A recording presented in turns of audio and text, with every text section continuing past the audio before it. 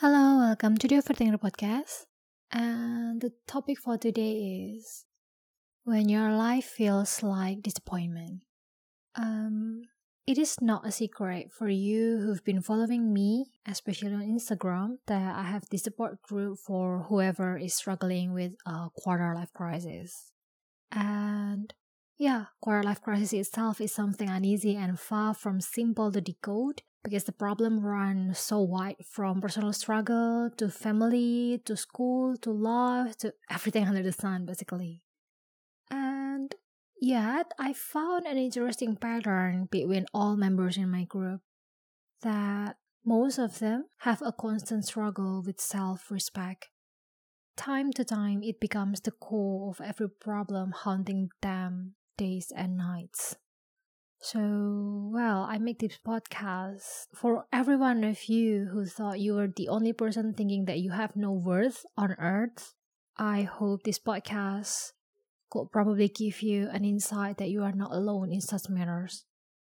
First, let's get down to this one question that's always coming into your head whenever your low self-esteem strikes and you don't think you deserve to get what you want. You ask yourself, should I give in or should I continue fighting? And I'm sorry, not sorry, but my role here is not to decide your life for you because it's your full responsibility. But I'm here to bring some science-based theories to help you clear up your head. Because I believe you need to know that something happens in your body when you say yes to something you know deep down is a wrong thing to agree with. You might think you succeed in tricking your mind and your heart, but your body knows it better and even subconsciously and smartly remember that you are not making an easy decision. You are simply giving up your right to stand up for yourself. And that memory of giving up will, in the long run, make you little by little forget your own personal worth. And before you know, you find yourself easily giving in to anyone and incapable of making decisions for yourself. And sadly, it doesn't just stop there.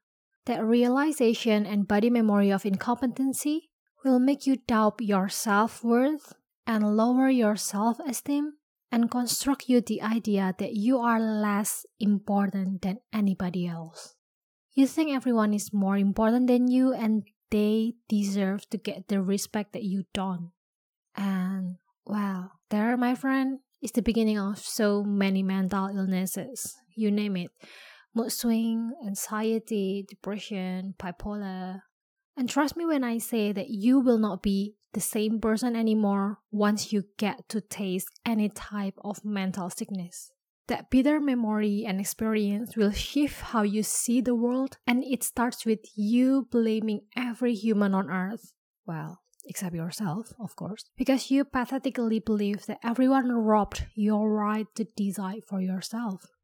And you need to know that being in such darkness gives you a very slim light to see that it was you, and only you actually, who decided to give up your right to fight for what you want and for the small things that you secretly believe are right.